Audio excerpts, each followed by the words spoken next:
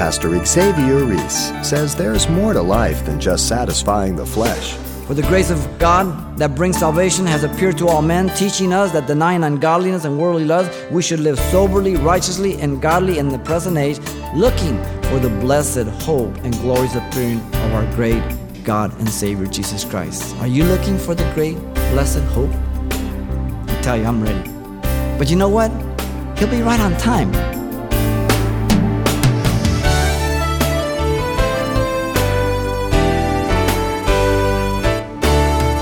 Welcome to Simple Truths, the daily half-hour study of God's Word with Xavier Reese, Senior Pastor of Calvary Chapel of Pasadena, California.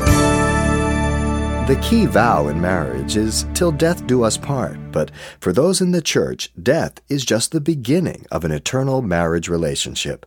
Today, Pastor Xavier takes us back to his study in the book of Revelation and points out why it's important for us to remain faithful to our bridegroom, Jesus Christ.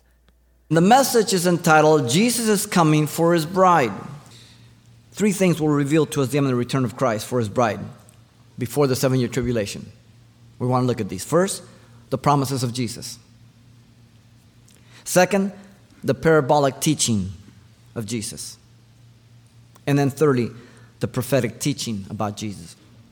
The promises of Jesus. First of all, He promises disciples, as you know, for His return. In John 14, 1-3 is the first mention of the rapture. He says, if you believe in God, believe also in me. What did He tell them? Stop being afraid.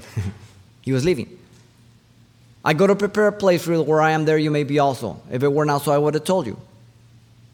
I will come back to receive you to myself. The promises made by Jesus to His disciples. He comes back to receive them to Himself. You must make that distinction. When the church comes back with Jesus, we come back in chapter 19 to set up the kingdom. We come back with Him, 2 Thessalonians. When Jesus comes for His church, He comes for us. That's 1 Thessalonians. Receive us to Himself. There's a distinction. You must make that distinction. Jesus promised the Jewish nation that He would return again also. You remember as He rode into Jerusalem in Matthew 23, 37-39, and He wept over Jerusalem? Oh, Jerusalem, you who kills the prophets. How often I wanted to gather you as a chick gathers her chicks under her wings, a hen. But you would not. So now I leave to you desolate. And you shall not see me henceforth till you say, blessed is he who comes in the name of the Lord. He pronounced devastation over the house of Israel. He declared that they would accept Him in the future, in the second coming.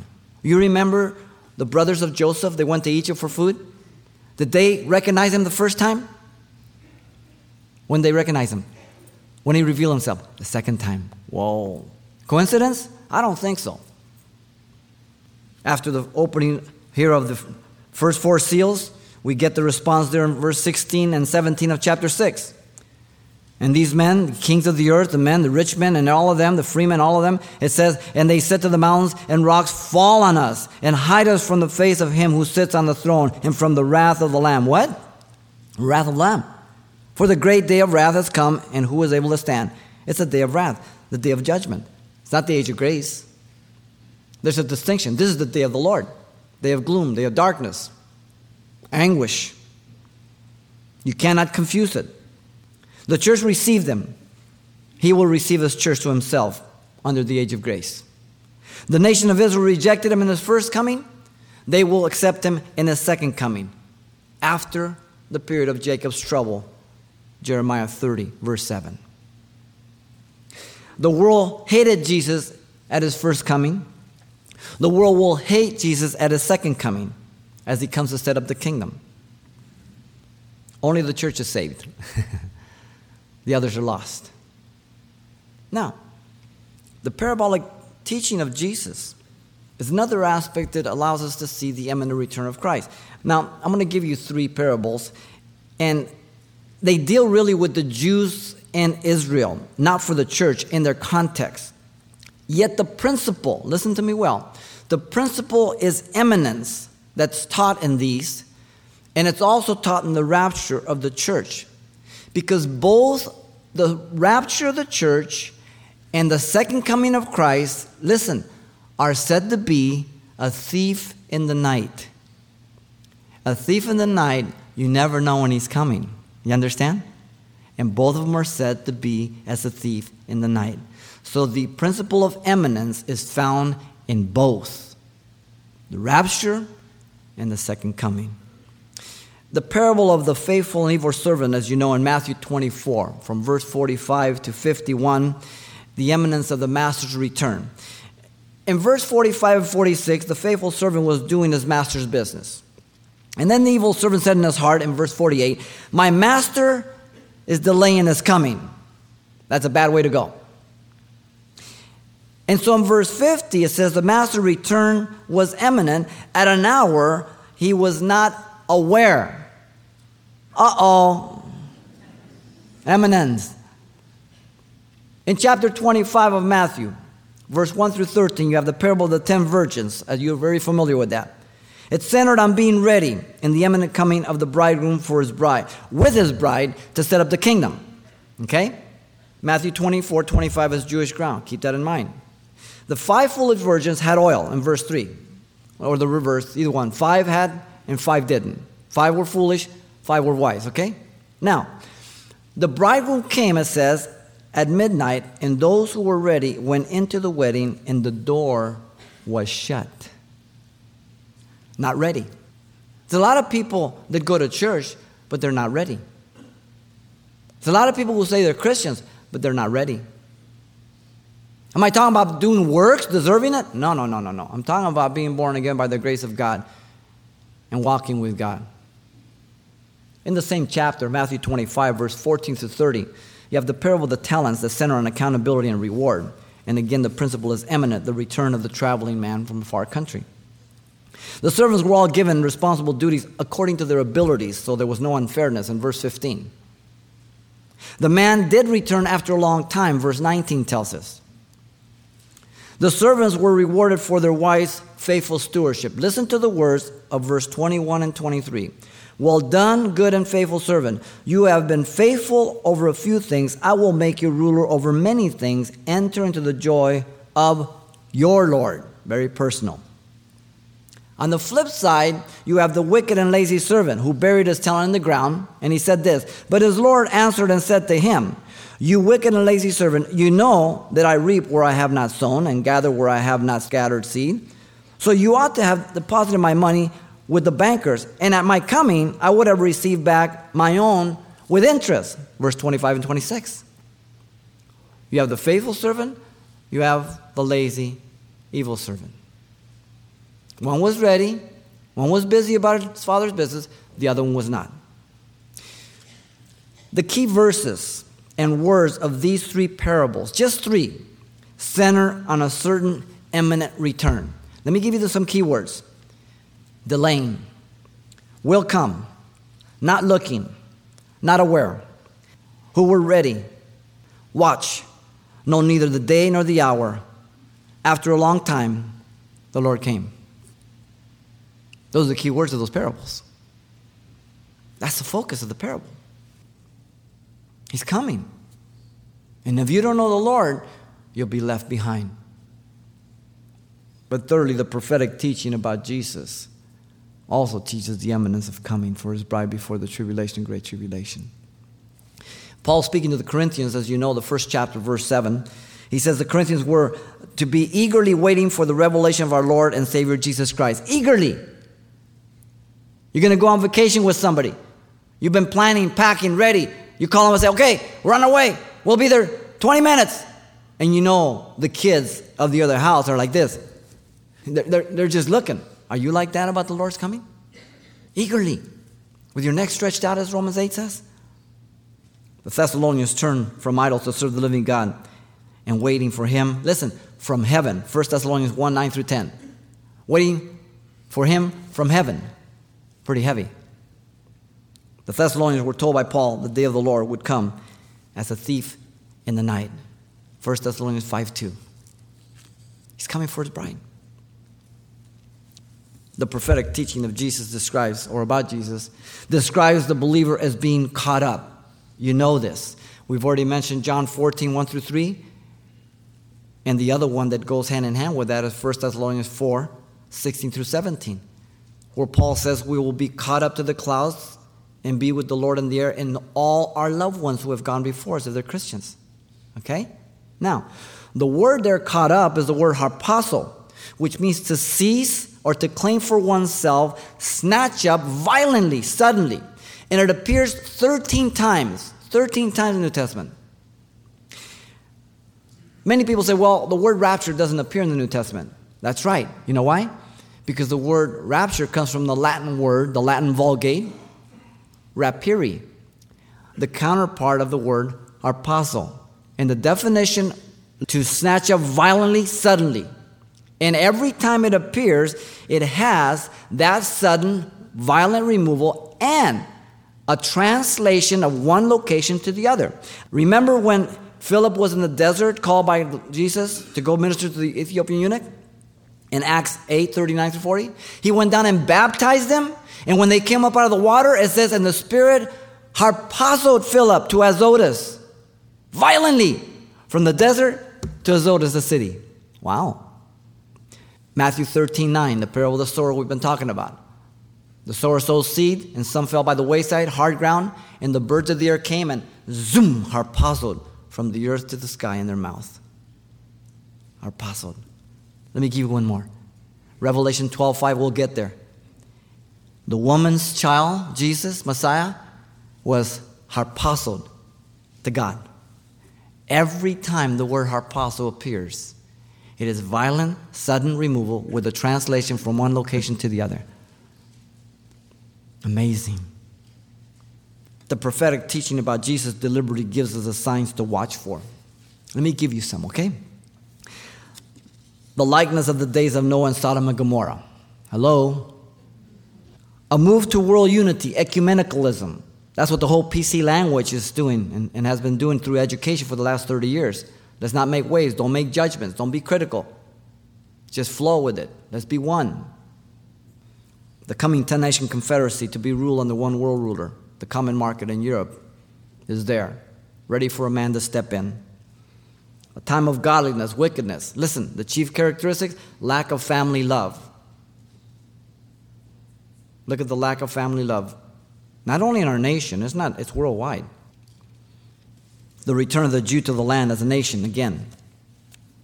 1948, Israel became a nation for the third time. Signs to look for. Before these, it couldn't happen. So we're close. The prophetic teaching about Jesus dogmatically tells us the day of the first coming and the second coming of Jesus to the earth to set up the kingdom. But the inability to know when he comes for his bride. Now listen to me carefully. I don't want you walking out of here and telling people that I'm teaching that I know the day he's coming for the church. I don't know that day. But the scriptures do tell us about the day of the first coming and the second coming. And I'm going to give them to you in scripture. But there are some conditions to that. Daniel tells us, remember Daniel 24-26? He tells us of the day of the first coming of Jesus in the 69 weeks of Daniel. 483 years to the day from the command of Artaxerxes gave to Nehemiah to restore and rebuild Jerusalem. March 14, 445 BC. And Sir Robert Anderson, in his book, The Coming Prince, documents in incredible accuracy through the calendars of the ages. The year was predicted on a 360-day calendar, which, by the way, is the Genesis calendar. Go back and read Genesis. It's not 365. It's 360. That works out, from that day, works out to 173,880 days. If you take March 14, 445 BC, and project forth 173,880 days, you arrive at the 6th of April, 32 AD, as Jesus rides into Jerusalem on the donkey to fulfill the prophecy of Zechariah 9:9, Matthew 21. Now, what are the chances of that just happening? They knew exactly the day. That's why Jesus said, "Oh, Jerusalem, Jerusalem, you who kills the prophets. If you would have known this, your day, the things that were prepared for you, but now they're hidden from your eyes." Luke 21. Or Luke 19, 41-42. I give to you desolate. They missed their Messiah. They had the date. Daniel again tells us the day of the second coming. From the setting up the abomination that causes desolation, 1,290 days. Daniel 12:11 tells us. Now, Jesus gave the same thing in Matthew 24:15. He said, when you see the abomination of desolation spoken by Daniel the prophet, he's quoting Daniel 12:11. Flee to the wilderness. Who's he talking to? 24, Matthew 24, the Jews. Church won't be there. Paul says the Antichrist will declare himself God in the temple. Remember? He's going to rebuild it. Revelation 11, verse 1 and 2. 2 Thessalonians 2:4, he walks in the temple, declares himself God, right in the middle of the tribulation. Daniel 9:27, in the middle of the week, he breaks the covenant.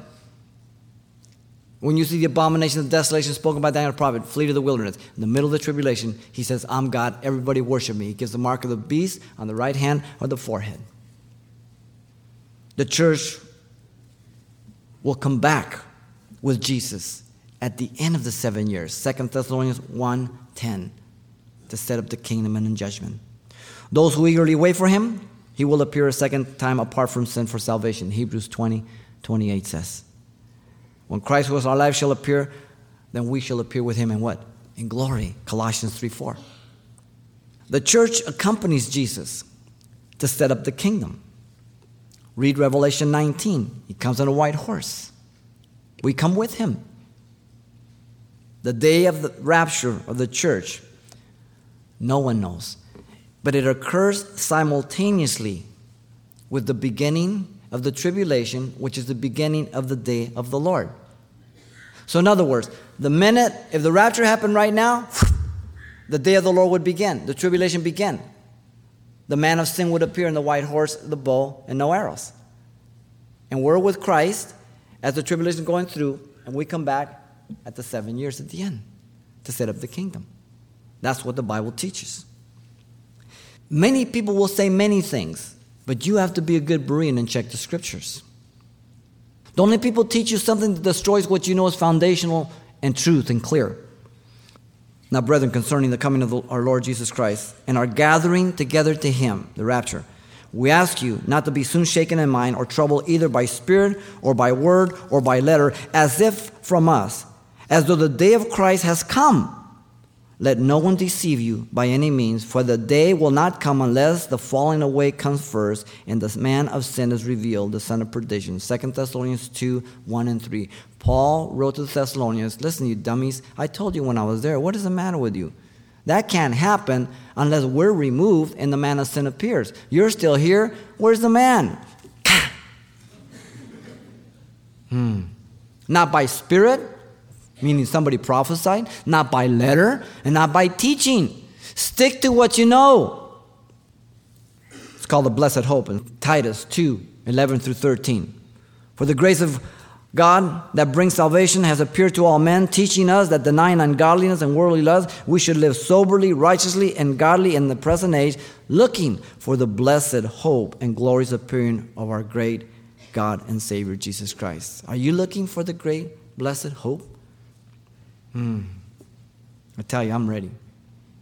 The longer I live here, the less I belong here. And the more I want to get out of here. But you know what? He'll be right on time. He's not going to come a day earlier for me. Weigh out the important doctrines. Those which cannot be compromised. Those that are essential for salvation, for holy living. And those that aren't. There's some things that is not worth fighting over, you know what I mean? Like parents, there's some things with your kids, be graceful, be open. And not worth fighting over, but there's some things that we don't budge as parents. When it comes to dress, they color their hair orange, pink, stripe it, whatever. It'll grow, it'll be cut, it'll change. Clothes and fashion's one. But you want to start marking your body and putting holes in your body. What for? Are you a Christian or not? Now, if you're all tagged out and you've got 1,000 piercings in you and you come to Christ, hey, I love you. You're my brother. I'll accept you. But if you do that after Christ, pray tell, why? You think Jesus is going to be impressed with you when he raises you up like that? Oh, hey, those are some sharp-looking earrings, man. Dude, where'd you get that?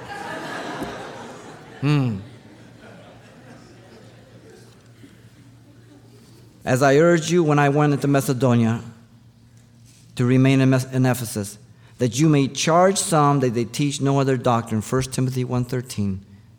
Xavier, why are you so adamant? Why are you so narrow? Because that's what Jesus is. I want to make sure that I come across with love and compassion. But I never want to come across permissive, ever. I cannot go broader and wider than Jesus does in the Scriptures. Take heed to yourselves and to the doctrine, continue in them. For in doing this, you will save both yourself and those who hear you. 1 Timothy 4:16. That means you live out what you teach and preach. They're one. For the time will come when they will not endure sound doctrine, healthy doctrine, it says, literally, but according to their own desires, because they have itching ears. They will heap up for themselves teachers, and they will turn their ears away from the truth, and be turned away to fables. But you, be watchful in all things, endure affliction, do the work of an evangelist, fulfill your ministry. 2 Timothy 4:3-5. Listen to Paul. The night is far spent, the day is at hand. Therefore, let us cast off the work of darkness, and let us put on the armor of light. Let us walk properly as in the day, not revelry and drunkenness, not in lewdness, not in lust, not in strife or envy, but put on the Lord Jesus Christ and make no provisions for the flesh to fulfill the lust thereof. Romans 13:12-14.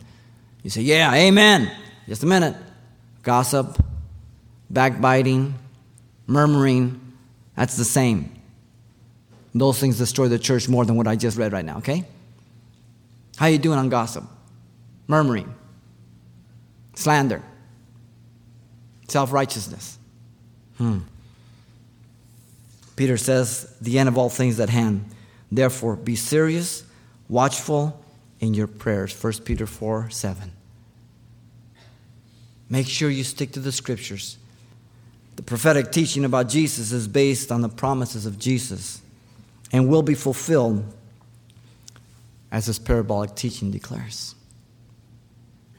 And so these three things reveal the imminent return of Christ for his bride before the 7-year tribulation and great tribulation, just exactly as the book of Revelation teaches. The promises of Jesus promises return at any moment, that you might escape the wrath to come. Listen to Luke 21:36, and it's the only gospel that says this because it's written to the Gentiles. Listen to him. Watch therefore and pray always that you may be counted worthy to escape all these things that will come upon the earth and stand before the Son of Man. The only gospel that says that. Why? It's written to the Gentile. The parabolic teaching of Jesus teaches that no man knows the day or the hour of the catching up of the saints, the rapture. Jesus said, in such a time as you think not, the Son of Man comes. Matthew 24:44. And that's in principle because he's talking about the second coming. They're both a thief in the night. The prophetic teaching about Jesus agrees by distinguishing between the church, Israel, and the unbelieving world. God has not appointed us to wrath, but to salvation through our Lord Jesus Christ. Romans 5:9, 1 Thessalonians 5:9. Maranatha, the Lord is coming. That's what Paul says. Are you ready? Are you looking for him? I hope so. You're his bride, man. I've done many weddings. I've never seen a bride drug up. Or someone convincing her as the door's open. Come on, go ahead, do it, go up. They're beaming. They've waited for this day. They've kept themselves. They've been counting the days. They've been looking at the calendar. Ah, man. Don't miss that day. He's coming. Pastor Xavier Reese reminds us to remain faithful for that special day. Now, you can request a copy of today's uplifting message, Jesus is Coming for His Bride, and you can pick up a copy for just $4 on CD. And this message also contains what Pastor Xavier talked about the last time we were together. So that title, once again, is Jesus is Coming for His Bride. You can contact us by writing Simple Truths, 2200 East Colorado Boulevard, Pasadena, California, 91107. Or to make your request by phone, call 800-926-1485. Again, that's 800-926-1485. Or the address once again is Simple Truths, 2200 East Colorado Boulevard, Pasadena, California, 91107. And please don't forget to include the call letters of this station when you contact us. No Hollywood movie can compete with what's going to occur during the last days. Find out more when you join Pastor Xavier Reese. That's right here on the next edition of Simple Truths.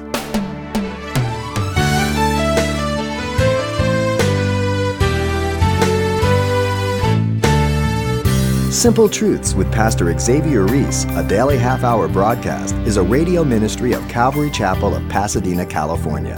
www.calvarychapelpasadena.com.